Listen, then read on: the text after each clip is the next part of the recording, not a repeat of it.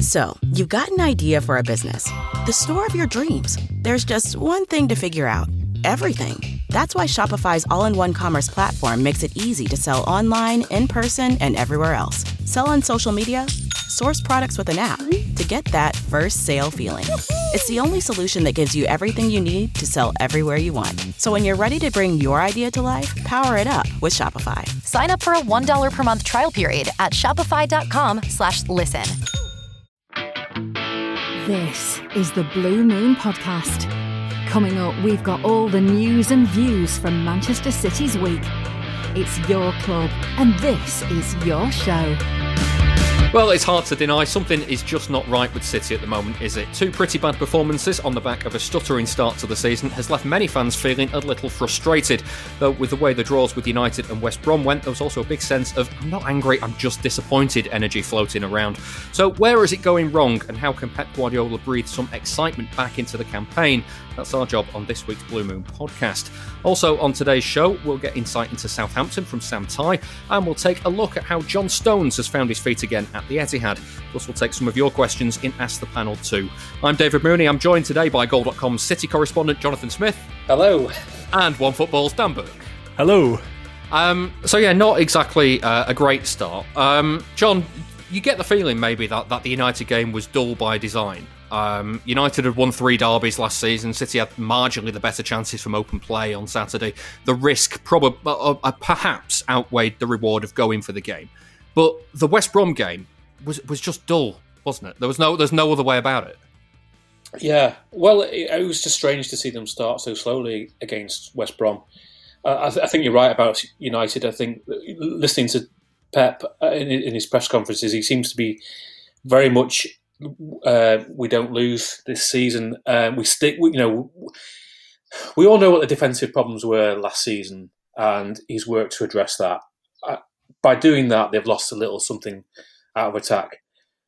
But if you look back at last season, around this time last year, after that defeat at Liverpool, it was like the title race was almost over. Okay, City are in mid-table at the moment, but they're very much in the title race. It's only, 8 points behind Liverpool with a game in hand. Five if they win the game in hand. But that's the problem at the minute, isn't it? Winning those games. Yeah. But you would have thought, okay, don't lose at United. Like you say, United were the masters on the counter-attack last season against City. They had a game plan that worked, and City's defence wasn't able to cope with it. The thing is, you think now that with Diaz, with Stones playing so well, with Laporte as a fighting for his place, you think they are a little bit more set up to cope with that sort of thing, that they can deal with Rashford and Greenwood now. But yeah, it was far more defensive. And then moving on to the West Brom game, it was just such a slow start. And you look at the selections, Rodri and Gundogan, and you think, this isn't like the Guardiola sides that we've seen. It's so cautious when he's been sort of almost wildly attacking in the past. Yeah, I mean, Dan, the thing that stood out to me, do you remember the first team that Guardiola ever named at City for that Sunderland game? And I remember seeing the lineup and thinking, goodness me, what on earth is he playing here? There's so many attacking players in the team. And then you could contrast it to that West Brom game. And you think, well, does it need Gundogan and Rodri in there to kill the counter-attack? Bearing in mind, again, Stones and Diaz have been so good one-on-one at the moment. No, I mean, yeah, you can sort of see his thinking, perhaps. I mean, you're going back to the United game. When I saw the lineup and he had Rodri and Fernandinho in the middle there, I thought, okay, I'm quite happy with this. It makes us a lot more secure. It means we're probably not going to, go 1 or 2-0 down early doors and have to be chasing the game. It means we're going to stay in the game for a long time. But it became pretty apparent, the longer the game wore on, that it wasn't necessary, that United weren't really having a go at us that much. And you kind of think, why isn't he changing it? But the last 2 games I've been watching it, and I'm thinking, what is Guardiola seeing here that he thinks this is all right? I don't need to change this. Was it 1 sub he made against United and 2 against West Brom in the end? Yeah. And yeah, there's just not a lot of creativity in the team at the moment, and it's hard to understand why. I mean, you sort of look at David Silva leaving over the summer, and I remember thinking that it wouldn't be such a great loss considering that he wasn't, firing on all cylinders last season. But you wonder if there was a lot of kind of stuff going on that we didn't really notice with David Silva, a lot of kind of off the ball movement that was dragging people out and things like that, because I'm not really seeing any creativity coming from anyone apart from De Bruyne. And even he's not playing particularly well this season. So I don't really know what the solution is. It's really baffling to watch. Yeah, Adam Carter on Twitter asks, a romping victory over West Brom might have vindicated Pep's cautious approach in the derby somewhat. Does Tuesday's draw now actually just exacerbate that approach? And I mean, it's interesting, John, because that Manchester derby, again, we go back to the style of play. City had, like I said, marginally the better chances in that game. I always felt if one of the two teams was going to nick it, it would probably be City on the way on the balance of performance. But then you look at the West Brom game, and the fact that the two best chances of the game, came right at the death, and even then it was a cross into the box and a header. Yeah, I mean, I wrote in my piece about sort of Pep asking for more injury time, but really asking why waste the first 30 minutes? I mean, Pep's off. One of the criticisms that Pep's always faced is that sometimes they overpass it and things like that, and he's always hit back that we don't pass it just for the sake of it. We don't just keep control and possession just because we can. But there were elements of that game against West Brom, particularly that first 30 minutes, when they just seemed to be going from side to side to side and not really knowing or having a plan of how they were going to get round the back. I mean, there were a couple of times where poor touches, like Cancelo got into a good position, his first touch was poor, Sterling similarly. But they didn't have a shot on target for the first 30 minutes. And it's just against newly promoted sides, City just intimidate and bully and just over-attack them to death until they end up certainly winning, usually thrashing them. I think you have to go back to the Huddersfield game for the last time they didn't beat a side who had been promoted, and that was a nothing game. The title had already been won. Yeah. They just always find a way to win these games, and then to see that first half an hour where West Brom created the only really good chance, and I mean, it was a good save from Ederson. I think the striker should have done better. Yeah, I completely agree with Adam in his question that the cautious approach to the derby was one thing, but to not then beat West Brom suggests there's a big problem. Yeah, Dan, the thing that fans have been crying for is to have the players on their natural side, and then against West Brom he did that. He had Sterling on the right and Foden on the left. But kind of uninverting the wingers didn't really help much.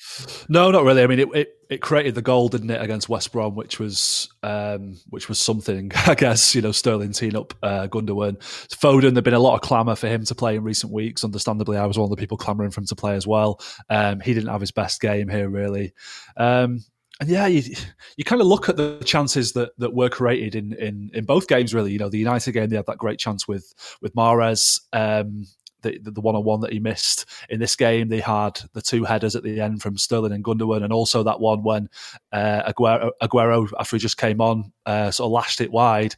And you think if those chances had been taken, this whole podcast takes on a whole different complexion. We're talking about 2 wins and looking forward to the Southampton game, feeling confident. But I'm at the point now as a City fan where it's like, we can't just sort of look at these little moments and go, oh, well, if we scored there, it would have been a different story, because we should be scoring enough goals to kind of get us through these games. We should have enough attacking talent in the team to be winning games, and it's not happening, and I don't really understand why. I don't really understand what's missing and what can be done to change it.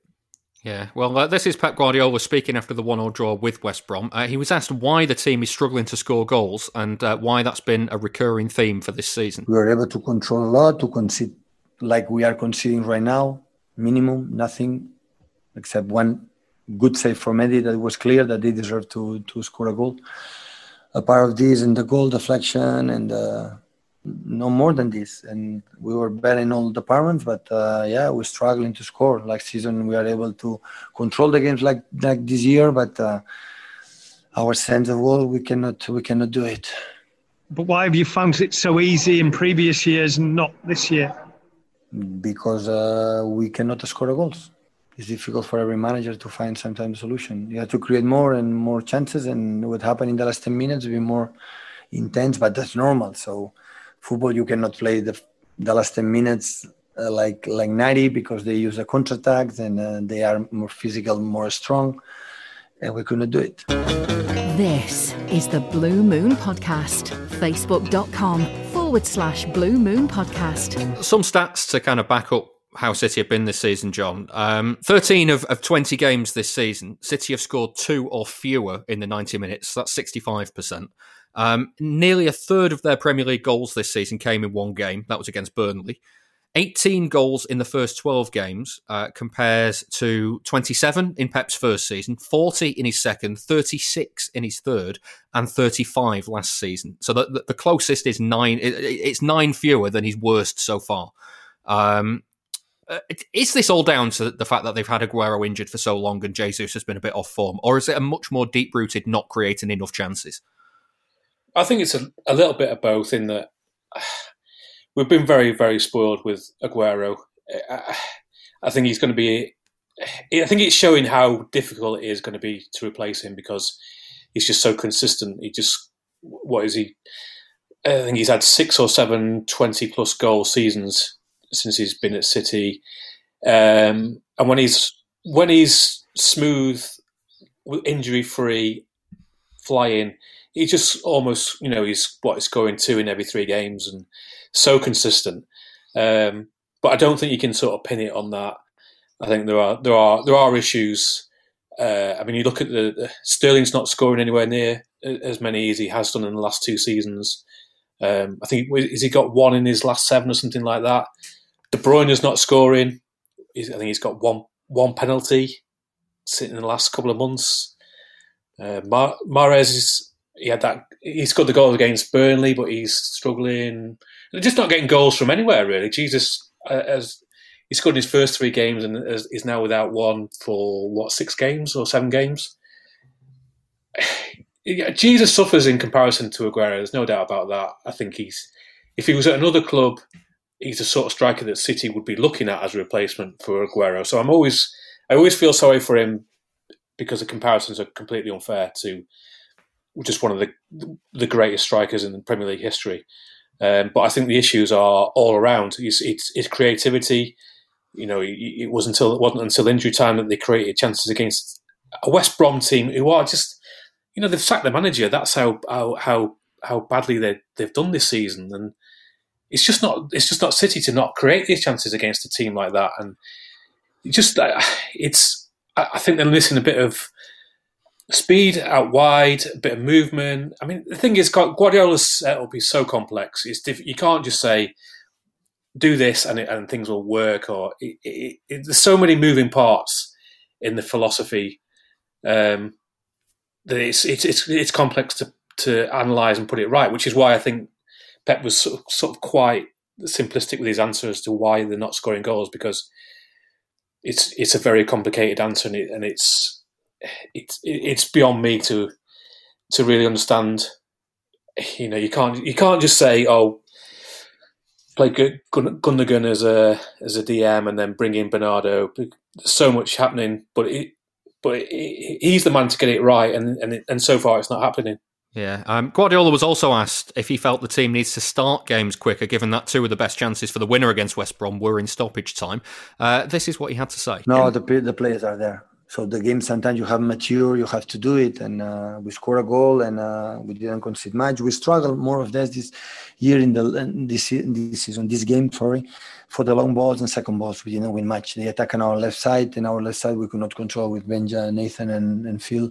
The second balls, we could not control it quite well. And they make an extra pass, but not much than this. So we don't create chances. And sometimes you need patience, and we try to find it, and it's not easy. But in the second half was much better, and we could not score. When 10 players are there, it never is easy. Get involved with the debate on Twitter @Blue Moon Podcast. 10 men behind the ball's not a new thing, Dan. City have faced it, by my count, for nearly a decade now. Yeah, and they usually find a way around it. But I mean, I don't know if it's such a tactical issue at the moment, more of a personnel issue. I just think there's a lot of players who are playing within themselves who don't have a lot of confidence, and I don't have a lot of confidence in them either. You know, when Riyad Mahrez goes through on goal at Old Trafford, I didn't think he was going to score. You know, Sterling has been probably one of our better performers this season, but like John said, he's not scoring very much. Jesus, I've always been a bit of a skeptic about him. He offers a lot in terms of pressing and movement off the ball, but he's not a great sort of finisher at the moment. He's not a great goal threat for us. And then Bernardo Silva is offering nothing. He's just been anonymous again this season. Ferran Torres has shown promising signs, but he's not really looking like he's sort of, you know, someone we can totally rely on yet. So everything goes through De Bruyne, and if he's not playing particularly well, then we're struggling to create chances. And that low block played against West Brom, you know, the two best chances, aside from the goal, came from De Bruyne sort of punting those crosses into the box, which were amazing crosses and should have resulted in goals, really. But you kind of think, well, maybe we should be doing a bit more of that. Maybe we should be going a bit more route one and just knocking it in there and hoping for the best. But then, you know, in previous seasons, we've had problems where they've resorted to just aimless crossing into the box when things haven't been going well. So, yeah, I kind of think that long term, that the solution to this problem is that we need a sprinkling of stardust in the team. We need a big sort of marquee striker signing, you know, Erling Haaland, Kylian Mbappe, Lionel Messi, someone like that to come in and just sort of refresh everything, because they're just long overdue a bit of a reboot attacking wise. City, I just don't think, you know, they're moving the ball quickly enough, and they don't have anyone on the end of the chances, especially when Aguero's not fit. It's interesting you say that, because one of the things that kind of I'm tentatively suggesting, could he approach games like against West Brom, less so at Old Trafford, but more against the sides that City should be beating, especially at home. Could he approach it by taking out one of Rodri and Gundogan and playing, you know, replacing them with Bernardo Silva, Ferran Torres, Phil Foden, something like that, a bit higher up the pitch, but then dropping De Bruyne a bit deeper? Yeah, I mean, he can defend as well, De Bruyne. He's not, you know, totally a sort of luxury midfielder who doesn't track back or anything like that. He often drops deep, even when he's playing as the sort of free 8 role. So that would be an interesting option. You kind of think they've got to find a way to overwhelm their opposition, because the way things are going at the moment, it's just not working. I mean, I've had a lot of patience with Rodri, and it's wearing pretty thin at the moment, because I don't really see what he's offering. I don't think he moves the ball quickly or intelligently enough. I don't really know what Gundogan is supposed to be doing. I mean, I know he scored the goal in this game, but for me, like, whenever he plays, I never really feel particularly confident, and he's only got sort of 2 passes in his locker. He either just plays it sideways or he does that aimless chip into the box. So I would totally be in favour of us just trying to work as many kind of attacking players into the team as possible, and just hoping for the best, throw the kitchen sink at it. But obviously, you know, you've got to pick and choose when you can do that. Yeah. Niall on Twitter, John, he asks, is there an issue with the mentality of the team feeling sorry for themselves? For example, Rodri's interview post-Leicester, Pep's repeated moan about fixtures and subs, the idea that we're unlucky for not scoring in games. Niall suggests that there's a real lack of character there at the moment. Yeah, I mean, it is a repeated answer, this, about playing with 10 men behind the ball. 10 men behind the ball. I mean, it is very difficult to break down on occasions, but you've just got to get on with it. You've just got to do it. And I don't know why it's suddenly become a big thing. It seems like the last 18 months this has been a constant answer. And it's just, you know, opponents are entitled to play exactly how they want. And that's a big point for West Brom. It's a point they weren't expecting. And you can't have any criticism of their style of play. United are... Solskjaer's fighting for his job. And the fact is that, all right, we would expect United to be a bit more attacking in a Manchester derby and try and go a bit more toe-to-toe. But they were successful playing on the counter-attack against City last season. And City are better than United. So it's up to City to go out and beat them. So I think there's a little something into what Niall's saying. I think maybe we, on occasions, we do treat them a bit harshly because the lack of pre-season was a big issue. They're not doing a lot of work on the coach. It's game after game after game.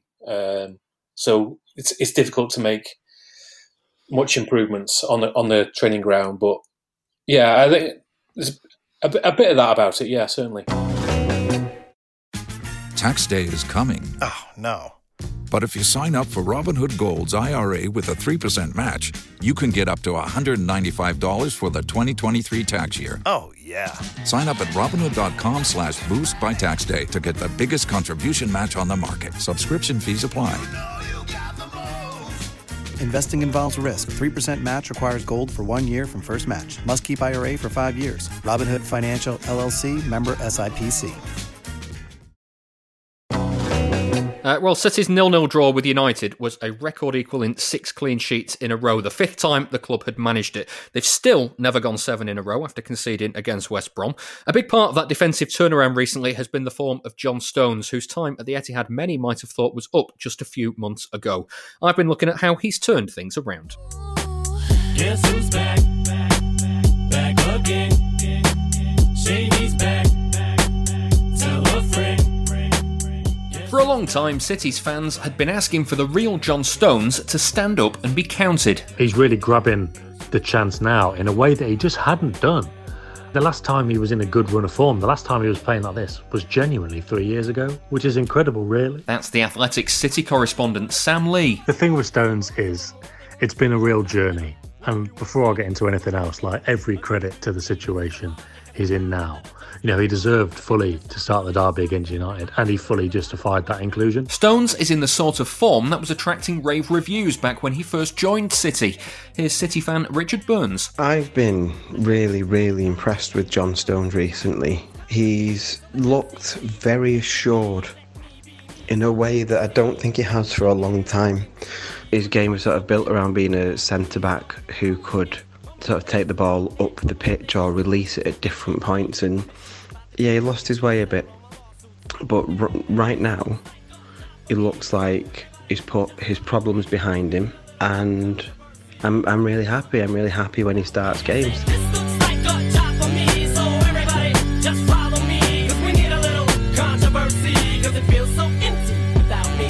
And with the way things had gone for Stones since he was injured at Leicester in the Centurions season, Richard had doubts he'd ever see the defender back to his best at the Etihad. I've certainly worried that his time at City could be up. I probably defended him for a little bit too long when his mistakes were becoming more and more regular. And I did think this summer, with how little football he played last season and the fact that for the 2 title years under Pep, Stones did miss a lot of football at the end of those seasons, I did think he was probably done, and I thought it would leave in the summer. Richard wasn't alone. In fact, Stones may have left in the last transfer window had things gone differently. Had Eric Garcia not made it clear that he wanted to move to Barcelona, that could have been the end of the line for Stones for many reasons. Injuries have always set him back. Even at the start of this season, he started the game at Wolves, and you think, OK, you got a chance here. He looked all right at Wolves. Then he got injured again, and you just think it's not happening for him. That's been one of the stories of his last 3 years, and Sam Lee explains another. The big issue that Guardiola and the coaching staff have had with him over the years is his reaction to setbacks. The phrase Guardiola uses is drink the poison. So the thing with Laporte, although maybe not at the moment, but the thing with Laporte as the benchmark was always that if he made a mistake, he'd drink the poison, shrug it off, and carried on like nothing had ever happened. With Stones, that's not been the case. And on top of all of that, Stones has had a difficult time away from football too. It resulted in the defender not even being on the bench for City's away trip to Tottenham last February. There were personal problems, and as you may have seen over the weekend, an idea of what they were. But, Guardiola felt that he just wasn't in the right frame of mind to concentrate on football. I think the next day he had some kind of hearing related to his ex and his child and how that would go, and Guardiola just felt that he wasn't in the right frame of mind to play football, and that's why he wasn't on the bench. And that's had a lot of impact on Guardiola's thinking for much of this year. Despite all of that though, City fan Dan Burke didn't think it was over for Stones. I did have a funny feeling before the season began that he might have a pretty big part to play again this season, but after starting against Wolves, he kind of disappeared for a while, which I suppose we've become accustomed to in the last couple of years. So it was a surprise to see him come back into the team, play well, and take Aymeric Laporte's place, because a few weeks ago you would have said Laporte was unquestionably our best centre-back. But now Stones and Diaz are the chosen ones, and it looks like it could be a little while before we see that partnership disrupted.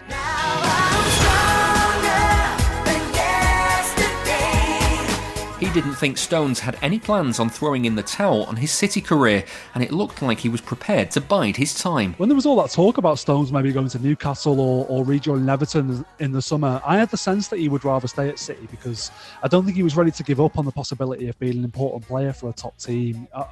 I think he backed himself, and I think he's in the last chance saloon for City now. So, if he can't prove to Pep Guardiola that he deserves to be here, then he's going to have to take a step down. And I think he was waiting for one more opportunity, and it looks like he's determined to take it. So, he's been outstanding recently, and I'm really pleased with him, and I just hope he keeps it up and this isn't another false dawn for him. Things have definitely changed for Stones on the pitch, as his recent form has shown. Of that record equalling 6 clean sheets, Stones has played a major part in 5 of them, being rested in only 1. Sam Lee explains what the defender has been doing differently. I know there was a story by Jack Gorn in the summer that he spent a lot of time watching his clips and working on how to get better. I think he's realised that he has got a chance to stay at City, but it shows his character really that he does want to make a go of it, and that's what he's doing at the moment. So he's bouncing back from the mistakes. He's spent a lot of time focusing on his own game. I'm assuming the personal problems are out of the way, and he's in the team now, and he's keeping Laporte out. Guardiola said that Stones was left out against West Brom on Tuesday night for tactical reasons, perhaps indicating that the manager doesn't want to risk an injury to one of his key players at the moment, especially with the frequency of games. And that is a worry for Dan Burke. It all depends on his fitness. If he can avoid injury for a decent period of time, then he's up there with the best centre-backs in Europe. But his fitness record's been so unpredictable in recent years that it wouldn't surprise me if he pulled something in the next couple of weeks and was out for a while. I really hope not, because if he can stay fit, he has the potential to be the world-class defender that we were all expecting him to develop into when City first signed him. So, without injury, how long can Stones hold on to a place in the back four? How long he can remain a first-choice defender really depends on what Pep's thought process is right now. He's been very odd in recent games. He's barely using substitutes, and his team selection is pretty consistent, and he's made some very outspoken comments, or very clear comments, that he's picking people on form, which appears to be a bit of a calling out of the players who aren't playing. So the very obvious one that stands out at the moment is Aymeric Laporte. It's undeniable that the options that City have at centre-back right now are some of the best the club has ever had. And with Stones performing well, he's proved that he can be a big part of that. Sam Lee thinks if he can continue as he is, then we might be in for a few surprises in the team selection in weeks to come. As good as Ruben Dias has been, and he's been fantastic, I'm thinking if Stones is there, defensively solid, and Laporte proves himself in the games that he proves himself in, it might be Stones and Laporte, the partnership, for a while over Christmas, because Dias's passing hasn't quite hit the high notes. I know people don't like Eric Garcia, but his passing was one of the huge reasons he was in the team a couple of months ago. It could be Laporte and Stones, because they're that much better at the moment on the ball. That could be getting ahead of ourselves, though. For now, supporters are just really pleased to see the return to form of a real fan's favourite. While City might be struggling at times to look creative and dangerous, they are at least looking much more solid at the back. It's been great to see John Stones as part of that once more.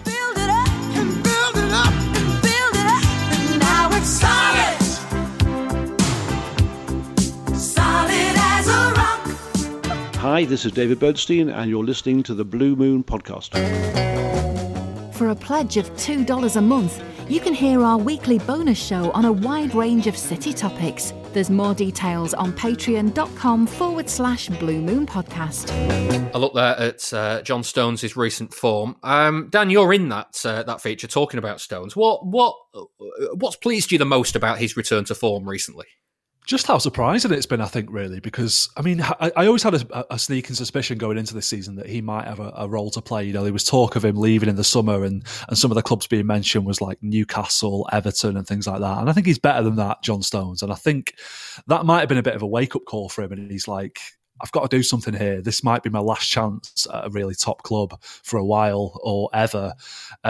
So, he started the first game of the season against Wolves and played well, and I thought, great. And then he sort of wasn't in the team for pretty much a whole month after that. I think it was Porto at home was his next game. And then recently he's sort of come into the team and really established himself and he's playing confidently on the front foot. He looks really good on the ball. He looks like the player that we signed from Everton for 50 million 4 years ago. He looks like he's back to that level now, and maybe he feels a bit more confident in his body because that's let him down in recent years. He's had personal issues off the pitch that have derailed him somewhat. Maybe Guardiola's had a word with him and said, look, I still believe in you. I still think you're a great player. Go out and prove it to me. But, long may it continue. I just hope that we don't end up in a situation whereby, Guardiola does his press conference on Friday and says John Stones is injured and we don't see him for another 2 months, because, that's been a bit of a problem for him in recent years. Yeah, one of the clips I didn't use in the feature, John, was from Sam Lee, was about the League Cup final and about that actually being one of the games that that could have helped this turnaround, because one of the criticisms that he's always had at City is that when he makes a mistake, he finds it very hard to recover from. And yet in the League Cup final, he made the mistake to gift Aston Villa a way back into the game. And then second half, he was fantastic. And that's the sort of form we're seeing from him now as well. Yeah, I mean, it wasn't even particularly a mistake. It was a stumble, and it was just one of those things that seemed to be happening to John Stones over the last couple of years. But I agree, in the second half, particularly when the last 10 minutes when Villa were really, really going for an equaliser. I remember there was one corner, it may even have been injury time, where there seemed to be, I don't know, maybe 18, 19, 20 players in the box. And it was just one of those slung into the 6-yard box, and Stones was above everybody heading it clear. And he thought, fair play to him. He's put his head out in there when there's all sorts going on. And he's got City over the line. And the thing is, I think he's very, very popular. I think a lot of people want him to do well. He's very popular with the fans as well. The fans seem to really like him and are desperate for him to be a success. So he's got that on his side, and it's great to see it. Okay, it's very early days yet. I don't think we can get overexcited. The way he plays his game, he will make the odd mistake, and it's when he makes that mistake how he comes back. And if he carries on with his form, then I think City have got a really, really top centre-back. Yeah, I do think, Dan, that City look a better team. When he's playing well, I think City are a better team with him in it. Yeah, I mean, I'm sure Guardiola would tell you that his contribution to the build-up is really important, and you think that he's probably one of the best centre-backs we've got for calmness on the ball and playing the ball, passing the ball, that kind of thing. But it's bizarre when you think about it that last season the principal reason for City's downfall was kind of widely cited as Laporte's injury, and we really missed Laporte when he was out last season, and now we've ended up in a position where we've got 4 great centre-backs and Laporte can't even get a game. It's just crazy how it's turned around, and Stones has played really well alongside Ruben Dias. I'm personally a fan of having right-footed and a left-footed centre-back in the team, so I would like to see Stones and Laporte playing together again at some point soon, but at the same time I don't really want to see Dias drop out of the team because he's playing so well. Nathan Ake's played really well as well when he's been called upon, so we've got a lot of options, and fair play for John Stones for making himself the go-to guy at this moment in time. Yeah, I think that's one thing we do need to say, isn't it, John? I mean, credit to the guy. It'd be very, very easy for him this summer to have gone, right, I'm walking away from this situation. But he's stuck to it. He's nailed down that position, and it's his to lose now. Yeah, you go back to that game against Lyon, which was such an important game, and he was sat in the stands and didn't. You just thought, well, there's no way back for him here, really. I think it's helped playing alongside an organiser and a leader in Diaz.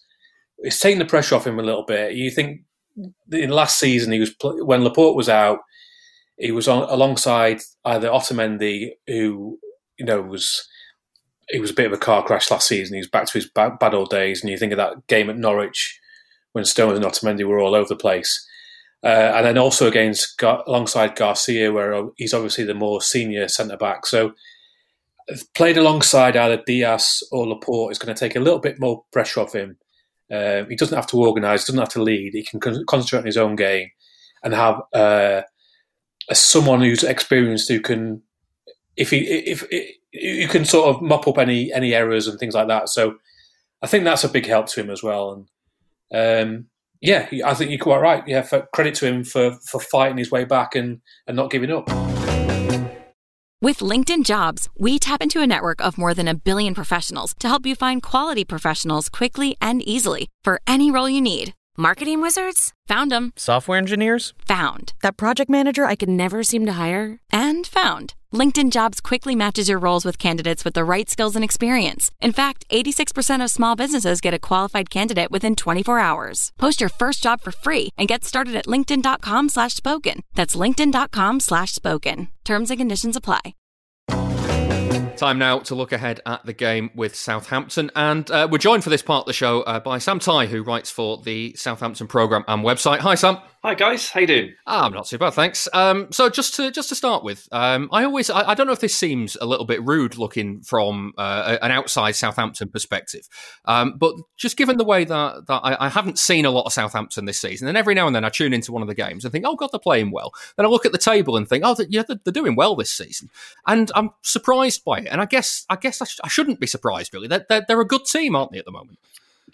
Yeah, in 2020, they've been fantastic. A 2020 sort of Premier League table would have them around the 5th or 6th mark. I haven't checked it this morning, but a couple of weeks ago when it was Ralph Hasenhüttl's 2-year anniversary, when they celebrated the hell out of that for obvious reasons, a 2020 Premier League table had them in 5th place. So that tells you how good they've been over the course of the calendar year. And that's kind of been sparked by the post-lockdown June-July bit, where they were the 3rd best team in the Premier League, behind only City and United in terms of a points tally, because they ripped June and July apart.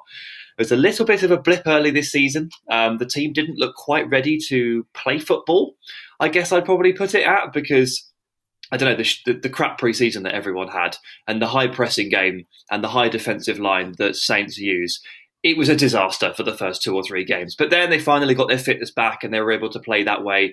And things have been rosy ever since. So, yeah, I think at this point it's probably only fair to consider Southampton not just a good team, but a very good team. Yeah, just looking at how the season has started for them, who's been the standout players? Who's been grabbing the headlines, basically? Well, the headline takers, Danny Ings for his continued brilliance in his goals and then subsequently his injury and the hysteria around how they would cope without him. It turned out actually quite well without Danny Ings, to be honest with you. James Ward-Prowse continues to be an excellent player in the middle. He's added this really nitty-gritty side to his game. He used to be such a nice player, sort of like the old son-in-law stereotype. And now, honestly, now him and Romeu in the middle, oh my God, they're just horrible to play against. They're very niggly and very gnarly. But in terms of this season, the players that have really come to the fore, Che Adams is enjoying, I'd say, a breakout season. 4 goals, 4 assists in 13 starts now, I think he took him 32 games to score 1 last season. So it was just a case of when that first one comes, Che, come on, lad. So that's quite nice. But the real, under the radar story for this year has been that Yannick Vestergaard has just it's taken him a while, but finally he has clicked and he's become a really, really good centre half. He's a huge man. I'm sure you've seen the fact that he's like 6'6", and he does have a poor turning circle and he is susceptible to pacing behind, and these have always been problems.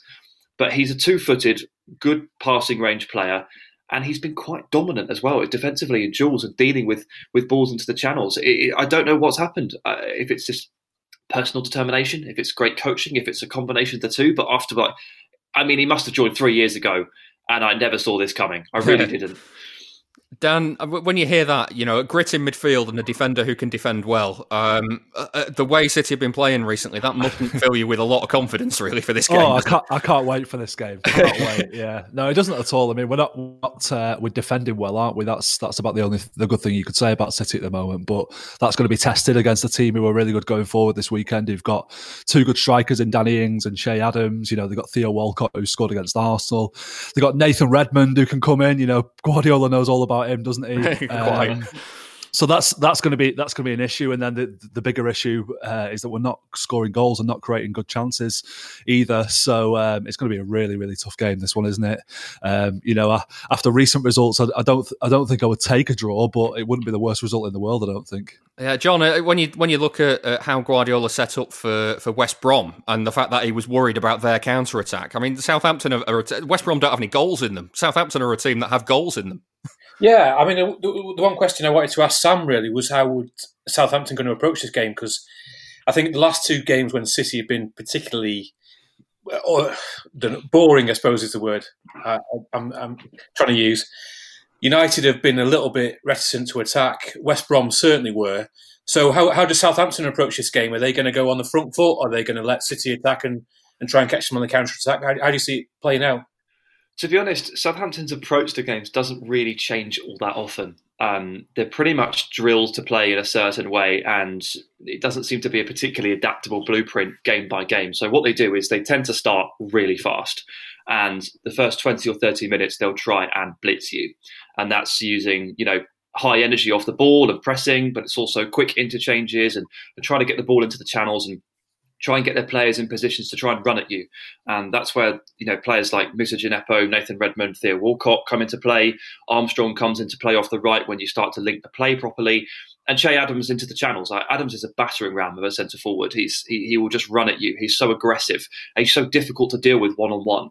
And all of this creates room for Danny Ings to just kind of potter about in between the lines and just pick up little nice spots and try speculative chances, and they'll try and lull you into giving them free kicks so that James Ward-Prowse can take aim, because I'm sure you've seen that Ward-Prowse's dead ball delivery at this point is among the best weapons in the Premier League, probably, I'd say. Either from a corner delivered towards the near post where he just causes carnage, or from 20, 25 yards where it's got that David Beckham style like knuckleball, he arrows it in. So they'll try and get you early. They'll try and take the lead. The thing with Southampton recently has been they have been getting that first goal. That happens quite a lot. It's what happens afterwards. And I find it's that little transition that a team's trying to make when they become a decent team into like a top 6, top 7 team, where you're able to build on that first goal advantage and score that second goal quite quick. Saints try to do that, and they've failed to do that, and then they get nervous, so that it becomes a battle against themselves almost to maintain an intensity and maintain a level of bravery in their play when they're only one up, because they want to bury you, but they seem to squander the chances a little bit. That's what I've noticed over the last 2 or 3 weeks with Saints, is they try to progress into an established, better team than they were. They've got the Arsenal, they've got the firepower. It's about having the mettle as well. And to be honest, I guess I'd probably say, surprisingly, I've kind of noticed it with City as well. Once you guys take the lead, you get nervous. Yeah, I was going to say, Dan, that reminds me a lot of not even City this season, but City last season. I mean, this season they're not even taking the lead that often. Yeah, that's the thing. The sort of lack of goals has been an issue for. Even though they scored loads of goals last season, it feels like it's been an issue for a while, doesn't it? It feels like they've not really been sort of confident enough to sort of assert their dominance on a game very often. After going in front, you always, this problem has come about where they've been sort of conceding from the opposition's first shot on goal quite often as well. So yeah, I don't really know how Guardiola solves this problem really. I don't know if it's a personnel issue. I don't know if it's a lack of sort of leadership in the team driving them forward. I don't know if it's sort of a tactical thing. It's really confusing, isn't it? There's just, you're just sort of watching City and it's just baffling week on week why they've become so toothless all of a sudden. Yeah, John, what happens if Southampton score the first goal in this game? Then, well, maybe the shackles come off a little bit for City. I mean, they've not been behind, I think, going back to the Spurs game, which obviously we all know how Mourinho plays, but it was a game that City dominated. After Spurs had that one chance inside 5 minutes, scored, City were up against it, absolutely dominate, didn't really create too many brilliant chances. I mean, probably a couple of chances where they could have equalised. I think particularly that De Bruyne one that hit Jesus when he was lying on the floor. That was probably as close as they came. And then got caught out on the counter-attack.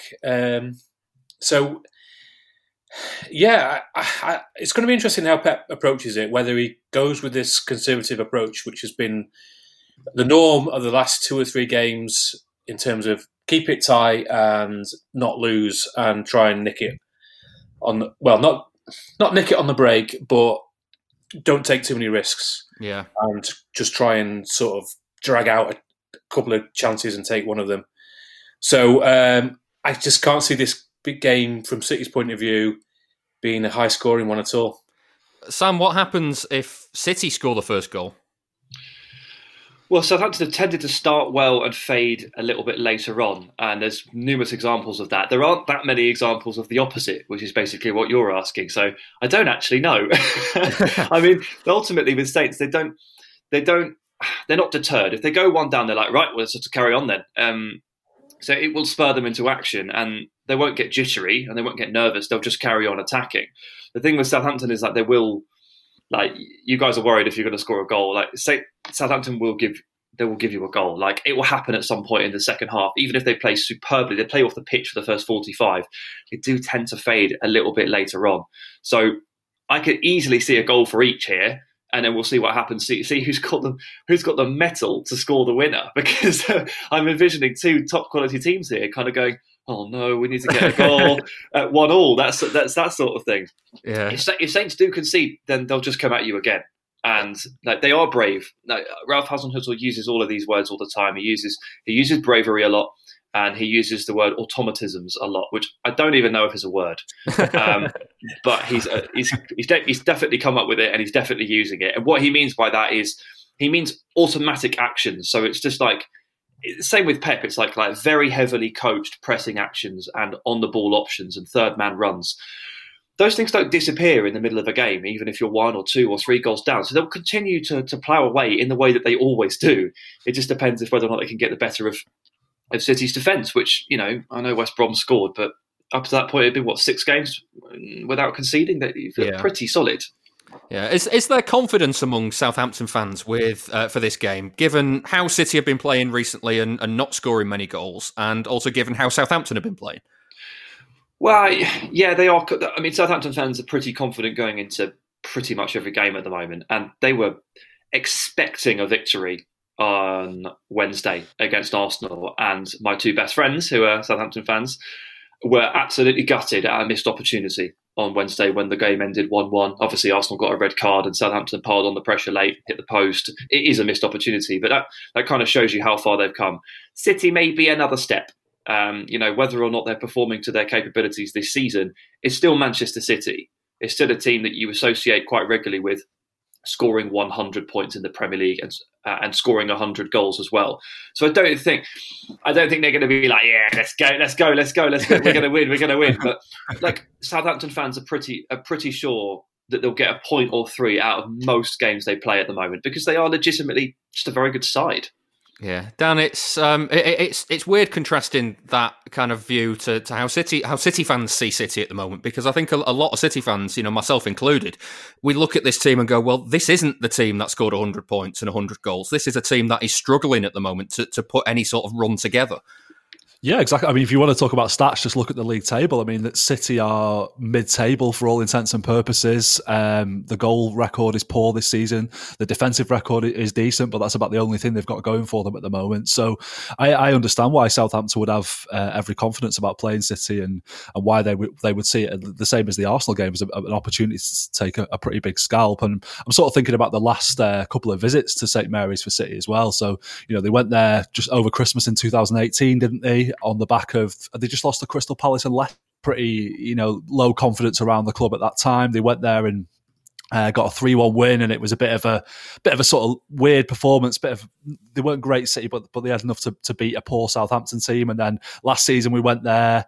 Che Adams scored that goal when Ederson was out of his goal, and City battered them for the rest of the game. Couldn't find a way through. So it's going to be. I feel like it could be kind of a mixture of those 2 games. This weekend, but the difference. I don't know how I feel about that. Yeah, I know, and the difference is that Southampton are in really good form and playing really well, and they've got a really good defence against a team that aren't creating chances and scoring goals. So it's a heady mix. Yeah, John, it's other teams will see this City side as an opportunity to take points right now, won't they? And that's not something City have been used to for the last 2-3 years or so.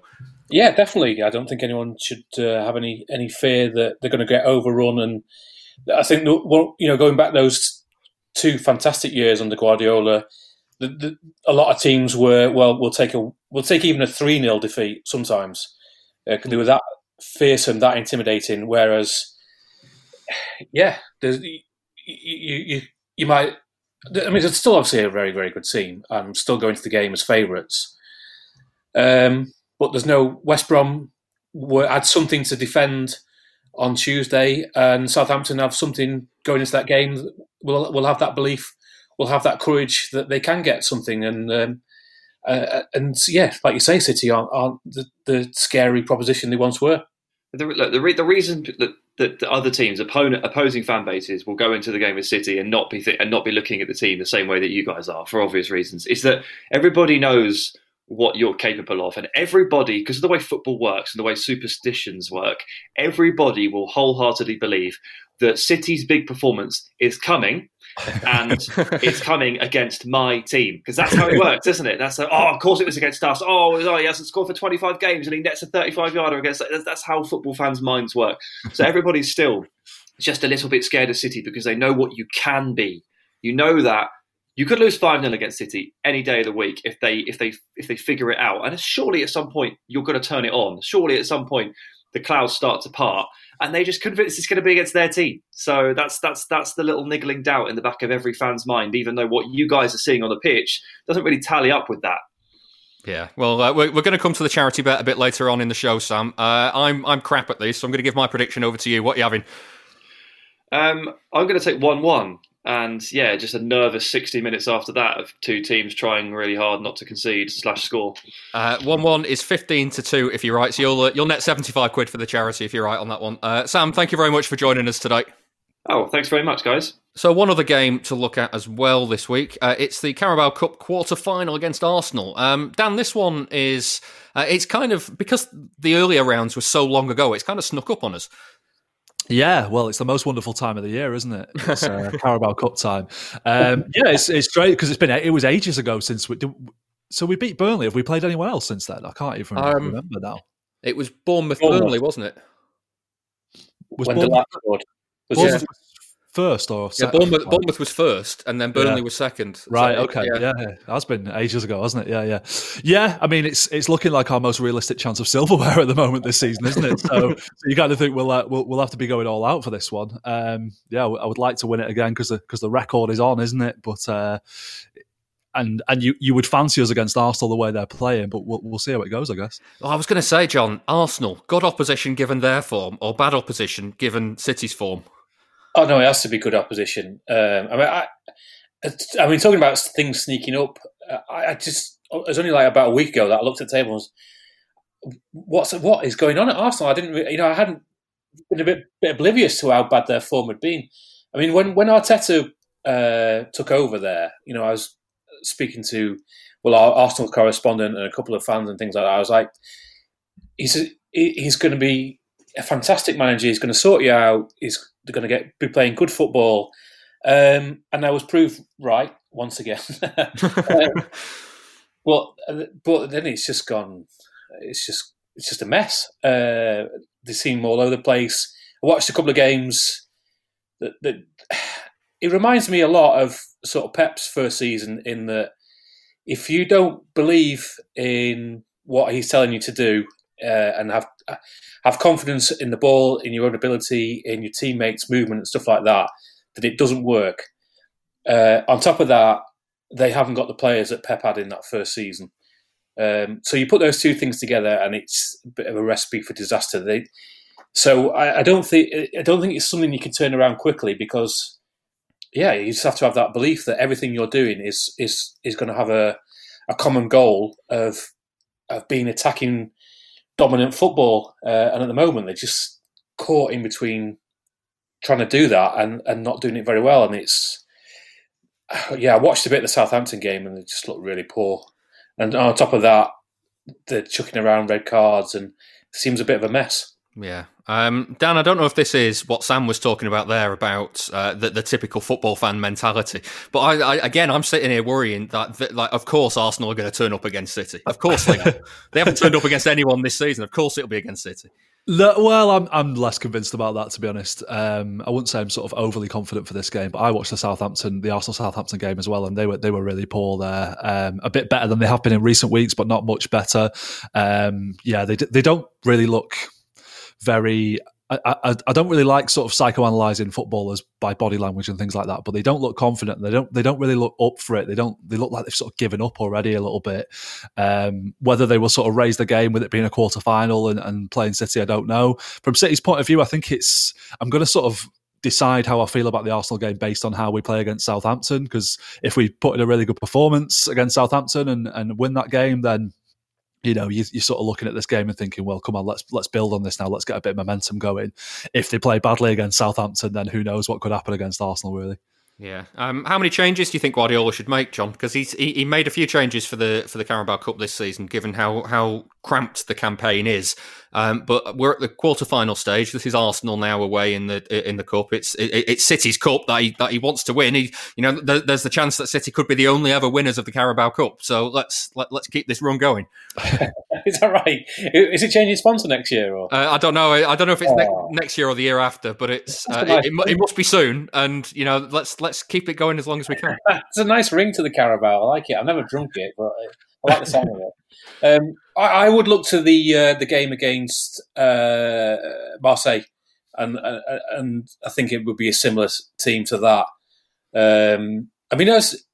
City are quite fortunate with injuries at the moment. Apart from obviously Aguero's coming back, Garcia's out for a couple of weeks, and Zinchenko's been out. But other than that, it's pretty much a full squad. So I think it'll be. I think it's going to be over the next couple of weeks, over Christmas and New Year. I think it's going to be almost 6-7 changes on a week-to-week basis. So I think it will be a pretty strong team. Obviously, I would expect Stefan to come in back in goal, but other than that, I would really be looking at a first team 11, like Bernardo coming in and Foden, and maybe a couple of young lads on the bench. Possibly Cole Palmer and Tommy Doyle. Yeah. Right, well, we've raised £230 for the Christie so far this season in our charity bet with William Hill. Each of us is getting a £10 correct score single on City's games, and the winnings are going to the Cancer Treatment Hospital in Manchester. We heard from Sam earlier on, a 1-1 draw against Southampton, which is 15-2 and £75. John, what are you having for the Southampton game? Yeah, I think that it's been a lot of games played for both sides, and obviously City struggling in front of goal. So I've gone for a 0-0. A 0-0 is 16-1 and £160 if you're right. Dan, are you going a bit more adventurous? I think we're going to find our scoring touch, but not win the game. So 2-2, I reckon. 2-2 is 14-1 and £140 if you're right. Moving on to Arsenal. John, what are you having for that? I'm going for it. 1-0 to City. 1-0 tight City win is 10-1 and £100. Dan? Going for it 1-0. No, going for it 3-1 is what I'm doing. There we go. Well, it doesn't matter if you or John win, because that's also 10-1 and £100. I've gone for 2-1, meet you in the middle, and that's 7-1 and £70.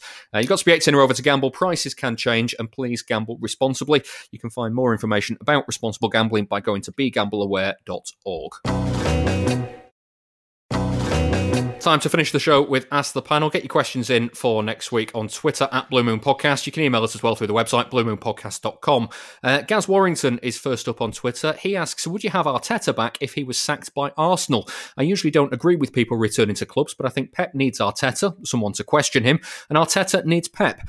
Arteta is maybe suited more to coaching. The new assistant, from what I can see, offers nothing. John, would you have him back if he's sacked by Arsenal? I don't think it would really come up. I think Arteta was always wanted to be a coach, a manager. So I don't think he would take a step back. I think we saw with Dominic Torrent once he'd left that you've done everything you can with City. So Arteta wants to be a number one. So I don't think it's a question that would ever come up. Not even, Dan, if it was a loss to City in the League Cup, that did it for him. Maybe, yeah. I mean, I would have him back, to be honest. I mean, I don't know if I necessarily agree with Gaz about Juan Malilo not offering anything, because we don't really know that, do we? He might be right, he might be wrong, I don't know. you look at definitely our best spell of Pep's tenure at City was with Arteta alongside him, so he must have been doing something right there, and maybe he was a good sounding board for him. But yeah, I'd love to have him back as Pep's assistant again, but I don't know if I would be sort of too comfortable with the idea of him being Pep's long-term successor as our manager after the way things are going at Arsenal. But I think it's early days for him there. I think he's taken a really hard job at Arsenal, and there's still time that he'll turn it around, I think. Yeah. David Gaskill on Twitter asks, is everyone still behind Pep? Looking at social media, he's coming in for a lot of criticism. And I wasn't going to include this question at first, Dan, but then the more I got thinking about it, the more it kind of raises an interesting point for me, in that Guardiola's job is safe. Like, there's no question about it. Wherever he finishes this season, City aren't going to sack him. So does that make his job actually harder? Possibly, yeah. I mean, in terms of motivating the players, perhaps they kind of know that. On the one hand, that they know that they've got a sort of safe bet in that the manager's not going to go anywhere, and they know where they stand with it. On the other hand, perhaps there's not that kind of fear that you need to keep you on the edge and keep you moving forward. I mean, I'm a huge Guardiola fan. I make no bones about that. And even I'm starting to get a bit fed up with things, really. I mean, you said at the top of the show there, you're not angry, you're just disappointed. I'm not angry. I'm just bored. I'm just finding it so tedious to watch at the moment and a bit of a chore. And I was delighted when Guardiola signed his new contract the other week. But I'm starting to think now maybe they do need a bit of a refresh. Maybe it's time to start again with someone else and accept that they're not going to hit amazing heights straight away, but they're building towards something. I don't really feel like City are building towards anything at the moment. Maybe they're on a transitional period, and towards the end of the season they'll get back together again, and next season they can kick on and with some new signings and win trophies again. But at the moment, you don't really see where the next kind of trophy's coming from, do you? You don't really see them offering very much. So, yeah, I can understand why people are losing a bit of faith in Guardiola, because it's just last season just is never ending, is it? It's just this malaise just won't end. Yeah, John, there is also the wider context to look at. I wonder if part of the reason why social media criticises Pep quite a lot is, first off, it's very reactionary after games. And I reckon that the further away you get from a game, the more it kind of calms down. But second off, the state of the world at the moment, everybody's tense, everybody's fraught, because it's just not an easy time to be living in right now. Yeah, well, social media is just not a very nice place, is it? It's there's so many angry people, irrational. It's not you're not going to get a justified argument of why you think Pep's doing okay, or what it just doesn't work like that. You're either shit or you're great. There's no in between, is there? Yeah, so especially not in 280 characters, is there? Well, exactly, and yeah, it's just not been very entertaining at the moment. So therefore, people are going to say it's not very good. Yeah. I don't think social media is a good barometer for anything in life. It's not something I particularly enjoy. Yeah. Do you think, in terms of being behind Pep, do you feel like that most people are still quite behind him? Yeah, I think he's lost a little bit of his luster in terms of when he arrived. He was undoubtedly the best manager in the world, and yeah, he was always going to be judged against what he achieved at Barcelona and Bayern Munich, and that is extraordinary high levels. That Barcelona team is the greatest team of my lifetime, and they won everything and were incredible. And then you just have to remember that those 2 seasons at City were, when they won the league, were phenomenal. And again, the best City teams we've ever seen. But they haven't been dominant. They've not won the Champions League. And then this season, it's all a little bit not what it was. It's a little bit mediocre compared to that. But like I said earlier, they're not out of the title race at all. And it was interesting listening to Sam talking about it from from someone outside away from the club, or away from watching City, and people are still fearful that City will get it right and go on those runs. I mean, they're still one of the, if not the favourite for the Champions League, which I think any City fan who's watched them recently would think is very odd, but they are capable of getting it together. Yeah, Dan, it's. I guess we'd all be feeling a bit differently about this season if we were going to games, maybe. Yeah, I think so. I mean, that derby game at the weekend is kind of the weirdest that I felt about there being no fans there. It just did not feel right for a Manchester derby to take place in those circumstances, and the game suffered for it undoubtedly. I don't really sort of care that much about results and things at the moment. I just, as soon as the game's over, I just kind of switch off from it, and that's it. I move on, and I've watched a couple of games recently: Liverpool at Fulham at the weekend, and Liverpool against Spurs in midweek, and just a few. Couple of thousand fans there makes a world of difference and just makes everything feel a bit more meaningful. And I think you have to remember all of that stuff when you sort of analysing City at the moment. And you also have to remember about Pep. A lot of people are saying that he looks disinterested and stuff like that. And it's been a really tough year for him. He lost his mum to coronavirus, and I reckon he's definitely not happy with kind of the football City have been playing. And I'm everything I know about Pep, I know that he'll be working really hard to try and put it right. It's just not really working out for him. And hopefully 2021 will be a better year for everyone and a better year for City and Pep Guardiola. Yeah, that's a perfect note to end on, so that's where we're going to call it for this week's show. That's it for today's show. We hope it's been marginally, at least a little bit more interesting than anything that's happened in the last 180 minutes of football that City have produced. If it has, and you've enjoyed the show, then please give it a rating and a review in all the usual places. If you want to hear a bit more, then we've got our usual bonus show for Patreon backers of $2 per month. That's about £1.50. This week's is looking at the common players between City and Southampton. Just head over to patreon.com/Blue Moon Podcast for more information. Thanks to my guests this week, Jonathan Smith. Thank you. And Dan Burke. Thank you very much. We'll have our next show a little earlier next week, just because of Christmas Day falling on the Friday, so keep an eye on your feeds and we'll see you then.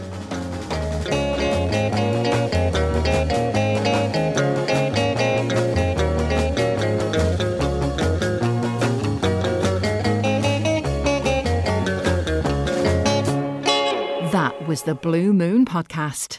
Please support the show. Patreon.com/Blue Moon Podcast.